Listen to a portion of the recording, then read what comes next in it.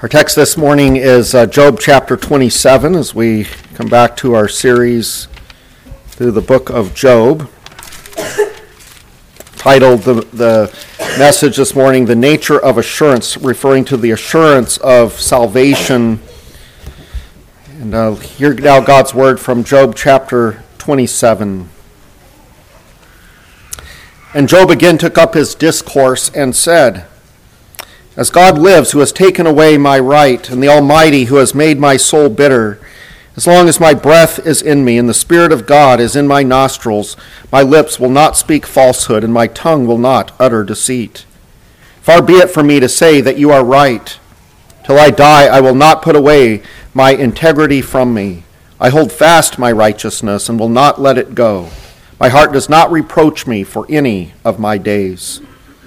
Let my enemy be as the wicked, and let him who rises up against me be as the unrighteous. For what is the hope of the godless when God cuts him off, when God takes away his life? Will God hear his cry when distress comes upon him? Will he take delight in the Almighty? Will he call upon God at all times? I will teach you concerning the hand of God. What is with the Almighty I will not conceal. Behold, all of you have seen it yourselves. Why then have you become altogether vain? This is the portion of a wicked man with God, and the heritage that oppressors receive from the Almighty. If his children are multiplied, it is for the sword, and his descendants have not enough bread. Those who survive him the pestilence buries, and his widows do not weep. Though he heap up silver like dust, and pile up clothing like clay, he may pile it up, but the righteous will wear it, and the innocent will divide the silver. He builds his house like a moth's, like a booth that a watchman makes. He goes to bed rich, but will do so no more. He opens his eyes, and his wealth is gone. Terrors overtake him like a flood. In the night a whirlwind carries him off. The east wind lifts him up, and he is gone. It sweeps him out of his place. It hurls at him without pity. He flees from its power in headlong flight. It claps its hands at him and hisses at him from its place. Confidence can certainly come across as arrogance. In the workplace, it can happen that an expert who takes the lead is assumed by those around him that he must think he's better than everyone else. Wanting to avoid what they think is arrogance, there are churches that consider it a virtue to actually have doubts about your salvation. For example, they say that if you consider yourself worthy to partake of the Lord's Supper, you are pridefully tooting your own horn. And in those circles, there are only a few people who participate in the sacrament. They are the ones who have been told by the elders that they have lived a life of enough holiness to be deemed worthy. Anyone else who would participate is considered presumptuous and is thinking himself to be holy on the basis of his own judgment, which is said to be sinful pride. On the other hand, in these circles, it's considered a mark of piety and humility to question your status with God and to be in a state of constant spiritual concern. Well, if being confident and being assured of oneself is a mark of arrogance, then Job is running for the Proudest Man of the Year award. For in the verses here before us this morning, Job is quite sure of his approved status with God. In fact, he's so bold as to condemn his friends as wicked men. And that can come across as pride. It could be pride, and yet not necessarily. And in Job's case, it's not. Now, I'm not prepared to say that Job is completely free of pride, since no one is.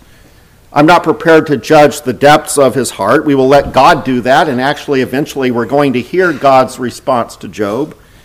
But let us take notice this morning of what Job asserts concerning himself and his relationship with God, where here he speaks boldly of having a right status with God, so that we can say of Job that he is certainly not a person who lacks assurance of salvation, though he does struggle with how his good relationship with God lines up with his troubling experiences.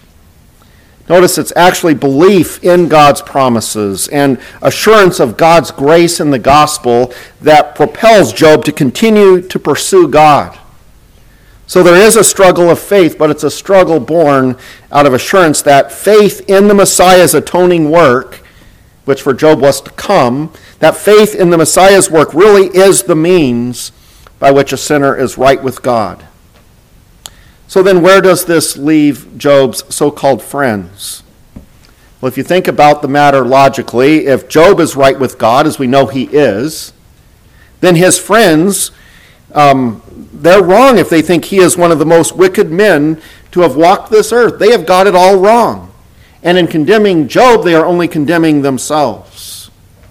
The truth is, they have wrongly judged an innocent man, and in the process have battered and discouraged a believer in the Lord who should be receiving mercy and encouragement. And how they have treated Job, they have sinned greatly. And they have indeed placed themselves in the category of evil men. And Job summarizes in this chapter what will happen to wicked, unrepentant people. As we think about this judgment of his friends, such judgment is either born of pride or bold assurance. And I'm arguing here for bold assurance. Setting aside for a moment the question of what is going on with Job, let it be stated clearly that it's not prideful to have assurance of salvation. Nor is it prideful, per se, to speak of the judgment that other wicked men deserve. It's not prideful to be confident of one's salvation over against other people, and even to say so. Now, it could be prideful, and it is prideful if your confidence is based in yourself. Those who are confident or would say they're confident of getting to heaven, but it's on the basis of their good works, they are indeed prideful and ultimately self-deceived. If you are quite sure that you are right with God and your basis for thinking so has anything to do with who you are and what you have done, that assurance is arrogance. But if you are sure of what you believe because God has said it in his word, and you are sure of a right relationship with God on the basis of God's grace in Jesus Christ, then you are only expressing the proper faith of taking God at his word. To trust in the promises of God as fulfilled in Christ, that's not pride, that's faith. And in the verses this morning, the flow of thought can be organized into three sections corresponding to our 3 points. First, we have in verses 1 through 6 an expression of Job's sure knowledge regarding what he believes concerning God and his relationship to God. So the first point is sure knowledge. And then second, we have in verses 7 through 10 this bold imprecatory prayer where Job is calling down judgment on his enemies. And then third, we have in verses 11 through 23 an expression of firm confidence that he is in a right relationship with God, where he can speak boldly and without hypocrisy of God's judgment coming upon wicked people. Now, I'm not sure if you've recognized the wording that I've used. I've spoken of Job's sure knowledge and his firm confidence. I don't know if that brings to mind anything, though, that wording, but that's language borrowed from the Heidelberg Catechism's definition of faith. In that catechism, it says, the question is, what is true faith? And the answer is, true faith is a sure knowledge, whereby I accept as true all that God has revealed to us in his word. At the same time, it is a firm confidence that not only to others, but also to me, God has granted forgiveness of sins, everlasting righteousness, and salvation out of mere grace, only for the sake of Christ's merits. This faith the Holy Spirit works in my heart by the gospel. So true faith is a sure knowledge. At the same time, it is a firm confidence in the things of God and the promises of the gospel. So I begin with sure knowledge. At this point in our study of Job, we are in a section really that covers chapters 26 all the way to chapter 31, so essentially 6 chapters. Back in chapter 25, Bildad gave a final short reply to Job, and Job responded then in chapter 26 by asserting that God's greatness is inscrutable and incomprehensible. Basically, he argued that we cannot fully understand God's ways, and must not, therefore, insist on trying to argue that God always acts a certain way just because it fits what we expect. And we know that chapter 27 starts a new speech because of the wording there of verse 1, and Job again took up his discourse. Chapter 29 will use the very same words of introduction, which tells us that at chapter 29 we have yet a second speech. But notice how Job and his friends, this going back and forth is gone. We very much get the impression that Job's friends are defeated. Bildad's reply in chapter 25 was short and offered nothing new. Zophar had no reply at all to give. And so Hywell Jones in his commentary, he says this. He says, the debate between Job and his friends has been concluded and Job is the victor. The brevity of Bildad's speech in chapter 25 points in this direction. The silence of Zophar shows this to be the case. Job holds center stage. He is the last man speaking. But Job still has more that he wants to say. He wants to make a full statement rather than just reply to one or more previous speakers, end quote. And hence we have these speeches of chapters 27 through 31. So looking now into the details of chapter 27, in verses 1 through 6, our first section, Job asserts two truths that have been at the heart of his argument with his friends all along, from the beginning. He is so certain, so sure of what he knows that he uses here an oath formula that maybe isn't perfectly clear in our English translation, but it's clear in the Hebrew. He begins this oath formula in verse 2 with the words, "As God lives." All that he is going to say, he says in the context of God, who as the living God of heaven and earth knows all things, including everything related to Job's integrity. In verse 5, Job expresses how seriously he takes what he says here. The wording, "far be it from me," is in the Hebrew the rough equivalent to someone saying, well, I will be damned, I will be condemned by God if I were to say something differently than what I now say. So what does he say? Well, first, he asserts as part of his oath that God is sovereign. Notice that Job has never doubted that God is in charge of the terrible trials that he is enduring. Knowing that there is no one else who can help him, Job is honest in expressing his complaints to God. He says, using judicial language, the language of the court, that God has taken away his right to stand before him. This we recall is wording that goes along with how Job has wanted a meeting with God where Job can assert his innocence and hear an explanation from God concerning why all of these trials that Job has had to experience, and yet God won't grant this meeting. In the context of God sending him troubles, Job rather bluntly says, God has made my soul bitter.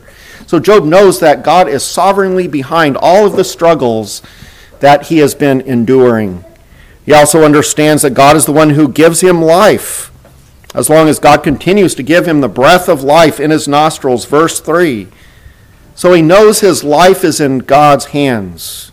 Job has not once questioned God's right, God's power to rule all things, including the details of his life. And then second, Job insists that he's never going to change his testimony. And what has been that testimony? The testimony of defending his integrity. To admit to sin he has not committed would be to, quote, speak falsehood, end quote, and, quote, utter deceit, end quote. Verse 4 is what I'm referring there to, his words there. He insists to his friends to paraphrase what he says, I will never admit that you are right in how you have accused me of wickedness. I will hold fast to my claim to be righteous and will never change my mind. I continue to have a clear conscience before God. Job has a sure knowledge that he is right with God and is sure that he has a relationship with God that is consistent with a living faith. He is sure of God's sovereign involvement in his life. And what has been perplexing from the beginning for Job is, yes, this sure knowledge that he by faith is righteous, and yet God is making him suffer deeply. God's own testimony is that Job is a blameless and upright man who fears God and turns away from evil. Ezekiel 14 confirms that like Daniel and Noah, Job is a man of righteousness. And a sinner who is blameless and upright because he fears God and who turns away from evil is a sinner whose heart has been changed by the Holy Spirit.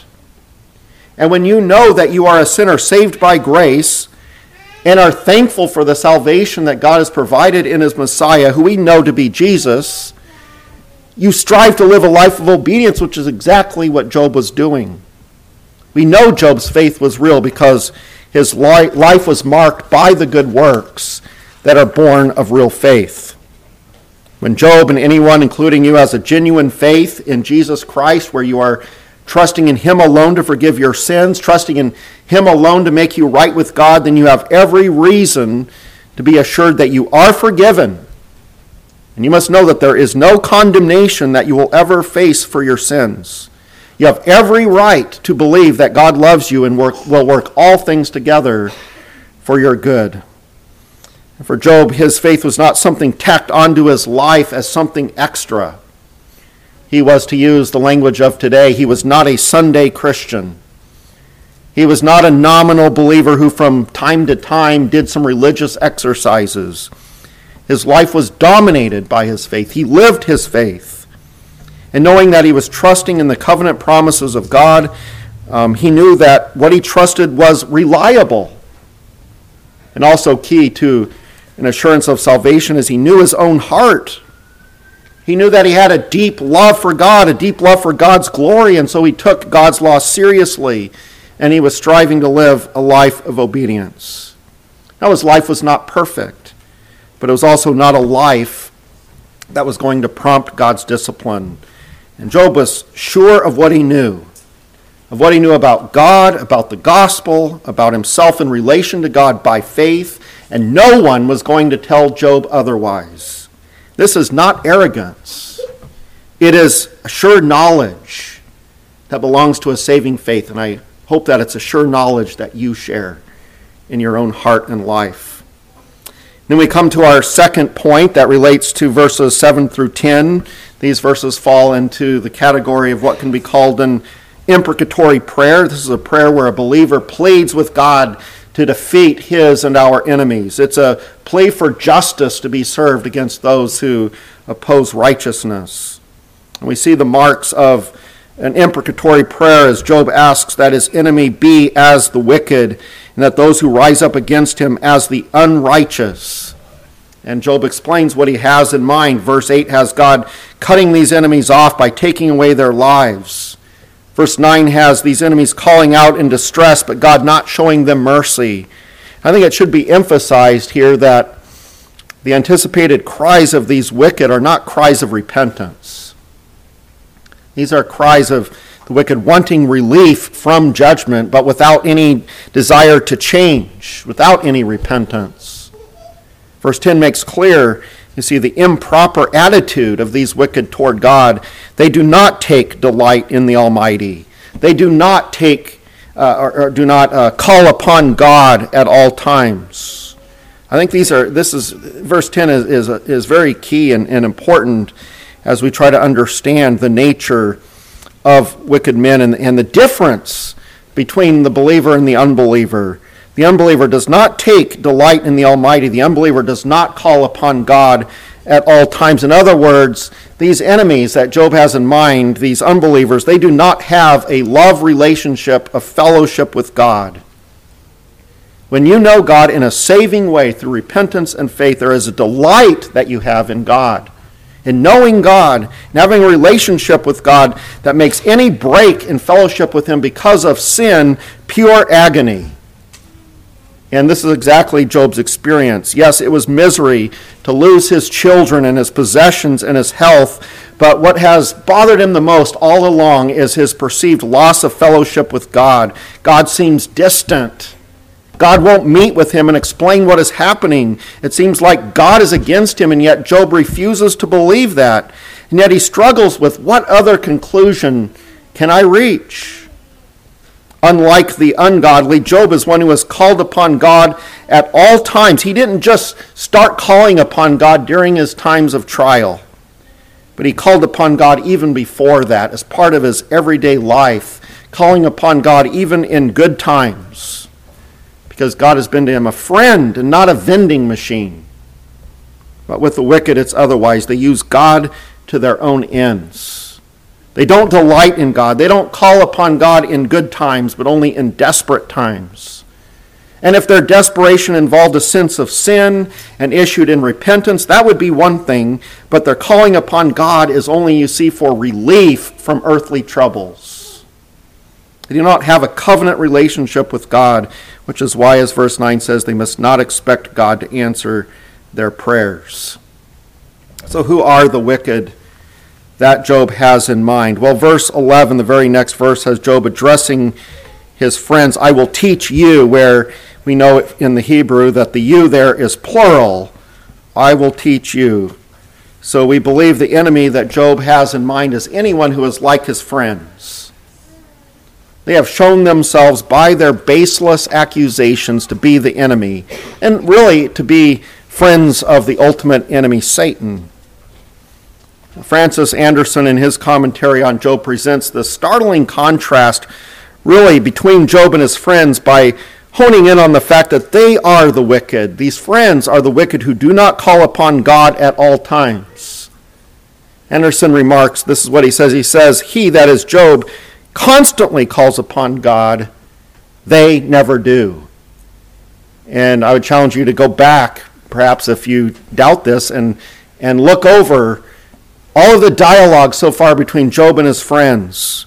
I think this rings true. Once I heard it, I hadn't noticed this before, but Job has been constantly talking about his relationship with God, and even in his speeches, again and again, he's calling out to God. His speeches are essentially his prayers to God, but we see nothing of that from his friends. Job knows where he stands with God, and he calls upon his loving Savior to not allow his enemies to go unpunished. And then we have firm confidence. In verses 11 through 23, Job warns his friends by fleshing out what's going to happen to them if they continue in their wickedness against him. By how they've treated him, they have shown themselves to be wicked people who deserve God's judgments. And Job now describes the retribution that the wicked can expect. Now, there have been many commentators who have thought that there's something wrong here, as these are the kinds of things that Job's friends have said against him.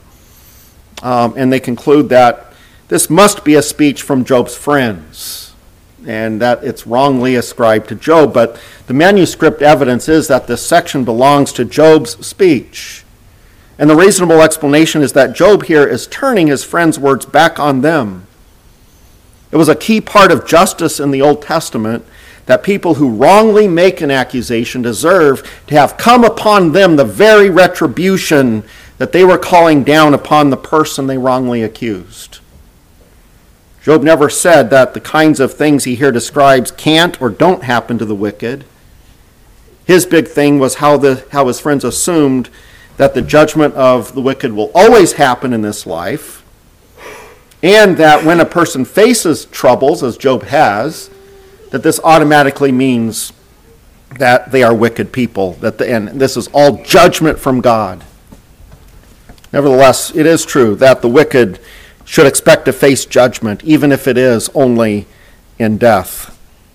So what does Job say will happen to the wicked, what they can expect, and therefore what his enemy friends can expect who have shown themselves to be wicked? Well, he lays out 5 things that those who attack the friends of God are to expect. First of all, there will be judgment against their families. Second, they will lose their wealth to the righteous. Third, what they have leaned on for security in this life will fail them. 4, they will be swept away in a terrifying death. And 5th, their judgment will involve no mercy.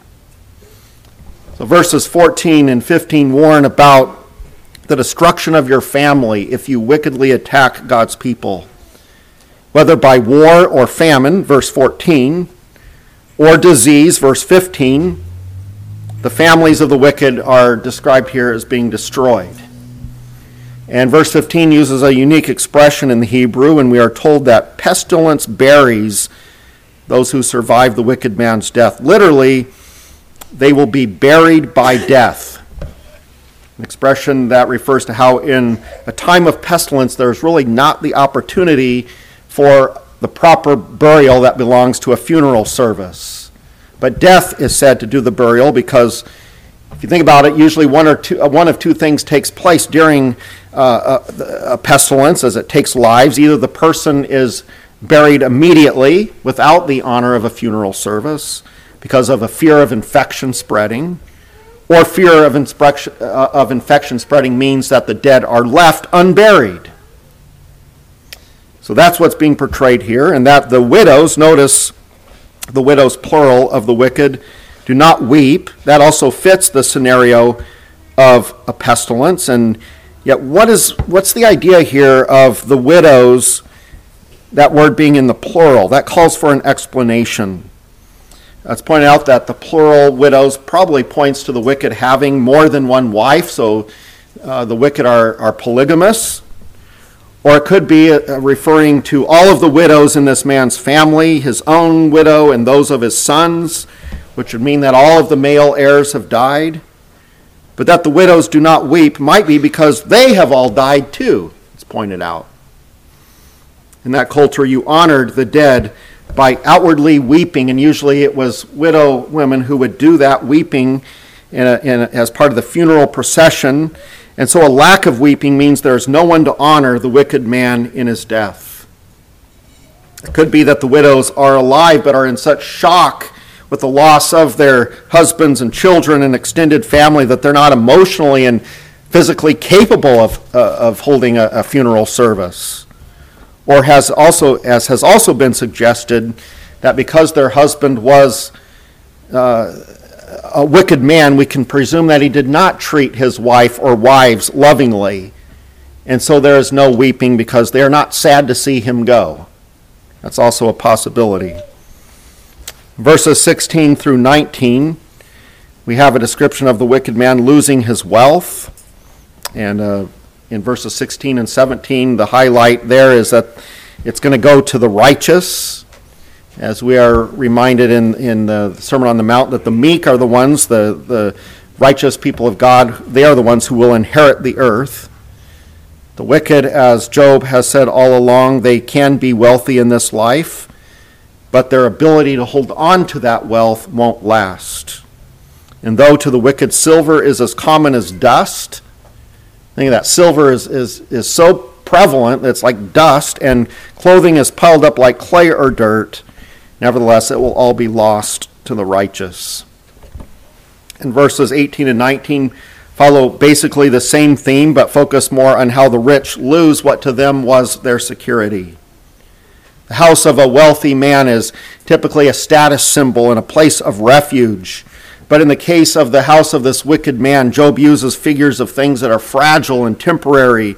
Like a moth could be saying that the house of the wicked man is like a fragile cocoon.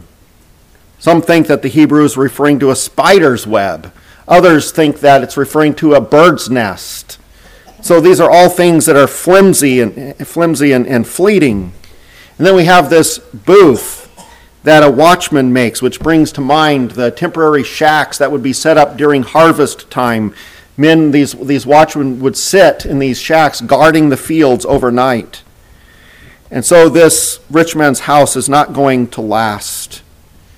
Did you catch the figure here, the description? He goes to bed wealthy, and he wakes up to find himself poor. Now, if that happened in this life, I can think of how fires and earthquakes, tornadoes, war, any number of things can strip away a person's greatest assets overnight. But there's also the loss of going to sleep and dying in your sleep and leaving all of these earthly things behind and finding oneself ultimately poor because they are found in hell. And then verses 20 and 21 describe a terrifying death. Terrors. The text refers to terrors, which are dreadful events, calamities, destruction. And that the wicked man is carried off and is gone means he dies. And so he dies in some agonizing way, some horrible way where he is overwhelmed like a flood. Maybe he dies of a painful disease or accident, or he's cruelly murdered, or he's left to die exposed to the elements. His death comes as a surprise, like a tornado or whirlwind striking in the middle of the night. The reference to the east wind would have been immediately understood by the people of Job's day. It was that hot, destructive wind that would come in off of the desert to the east. Here it's used as a figure of the judgment of God, carrying the wicked man against his will away from all of the things of this life that he considers precious. And notice verses 22 and 23 as we come to the end of the chapter. These verses describe what is happening to the wicked man as having an unfriendly cause behind it. The wicked man's destruction, you understand, is not just something that randomly happens. It's not just coincidence. It's not just an accident. Whether the east wind here is being personified, it hurls at him and claps its hands and hisses at him. That's how the ESV translates it. Or it could be that this is God. He hurls the wind at him and claps his hands and hisses. But either way, the idea is basically the same. What happens to the wicked is purposeful. And this is because it is sent by God, even if it's by use of means. Now, some have suggested that this clapping and hissing is from people left behind who are glad to see the wicked man destroyed. And we can understand how that kind of interpretation is fitting, and yet the Hebrew here has a single subject. It, or he, is doing this clapping and this hissing. And so I go along with those who say here that it's God who is clapping and hissing. Now, it's not that God is clapping for joy at the demise of the wicked. Clapping, actually, in that culture was often an expression of anger. And hissing, an expression of derision, essentially mocking laughter. And this would correspond with what we find described in Psalm 2. Remember, it says there that God laughs and he holds in derision the wicked leaders of the world who oppose him, those who think they can get away with their wickedness. And the laughter in Psalm 2, as well as here in Job 27, is not God expressing enjoyment over the demise of the wicked, but rather how ridiculous it is that they think that they are going to be able to get away with what they're doing and not have to reckon with their Creator. So this is a warning that Job is giving to his friends. And with what Job says here, we have kind of a summary of the main points that he's been making. He has insisted that the wicked don't just suffer in this life, that for the wicked it's not just one moment of suffering after another, but we see in Job's description of the wicked that they have children and wives, even in the plural, which in that culture was a sign of prosperity. And they have piles of silver and clothes. They can be rich, but it doesn't last. And Job doesn't indicate that all of these things always happen to the wicked in this life, but death is certain, and death will separate them from all that they have enjoyed in this life and will expose them to the judgment of God.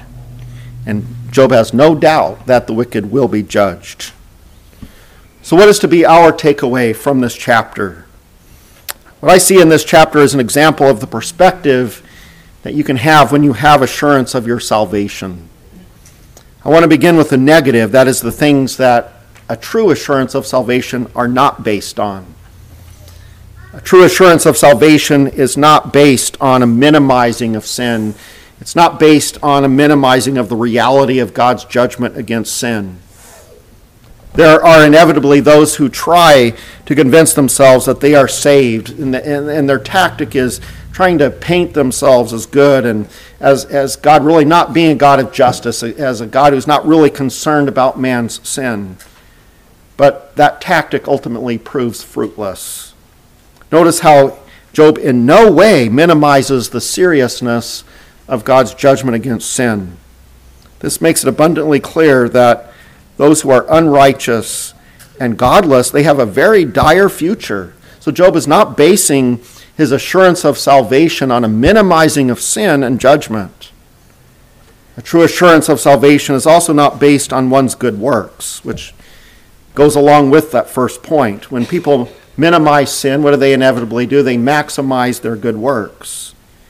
And notice how Job more than once refers to the people of God as righteous, and himself as righteous, and then the unbeliever as unrighteous. Notice verse 6, he says, I hold fast my righteousness.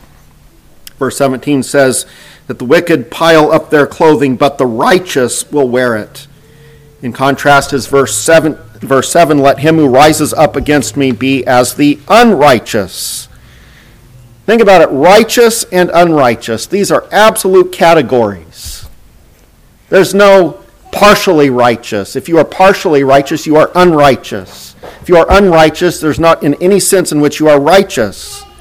And if you are righteous, you are perfectly obedient to God's law. And if you are unrighteous, you are disobedient before God's law. If you are disobedient, you are worthy only of God's wrath and curse. If you are righteous, you are worthy of only God's blessings. And Job is not pridefully insisting that he is righteous when he is not. Scripture tells us that he was a righteous man.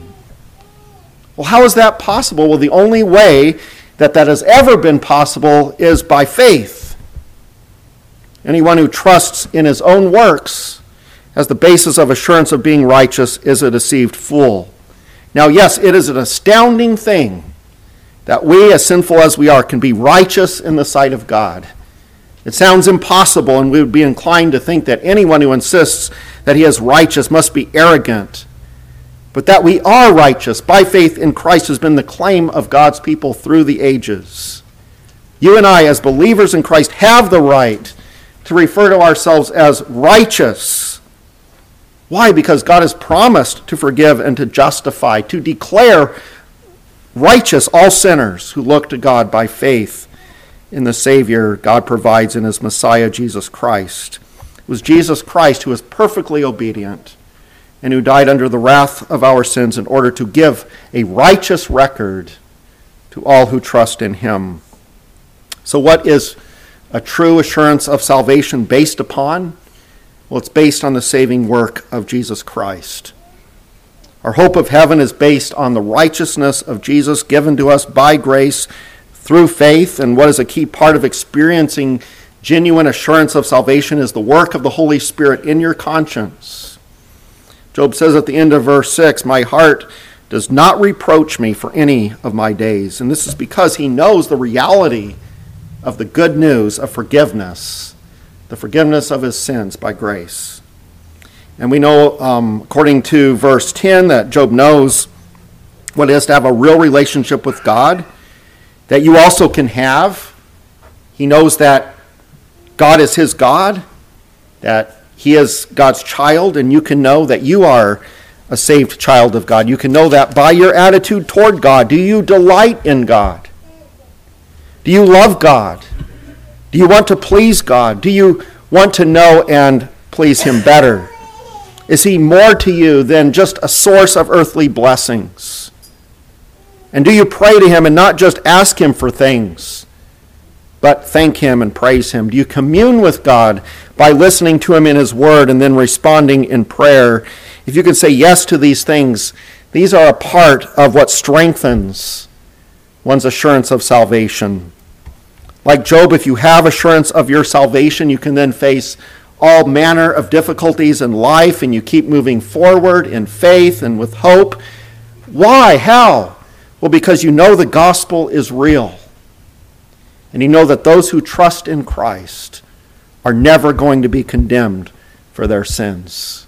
You and I, through Christ, can know. You should know, if you are trusting Christ, you are righteous before God, and therefore will never be condemned.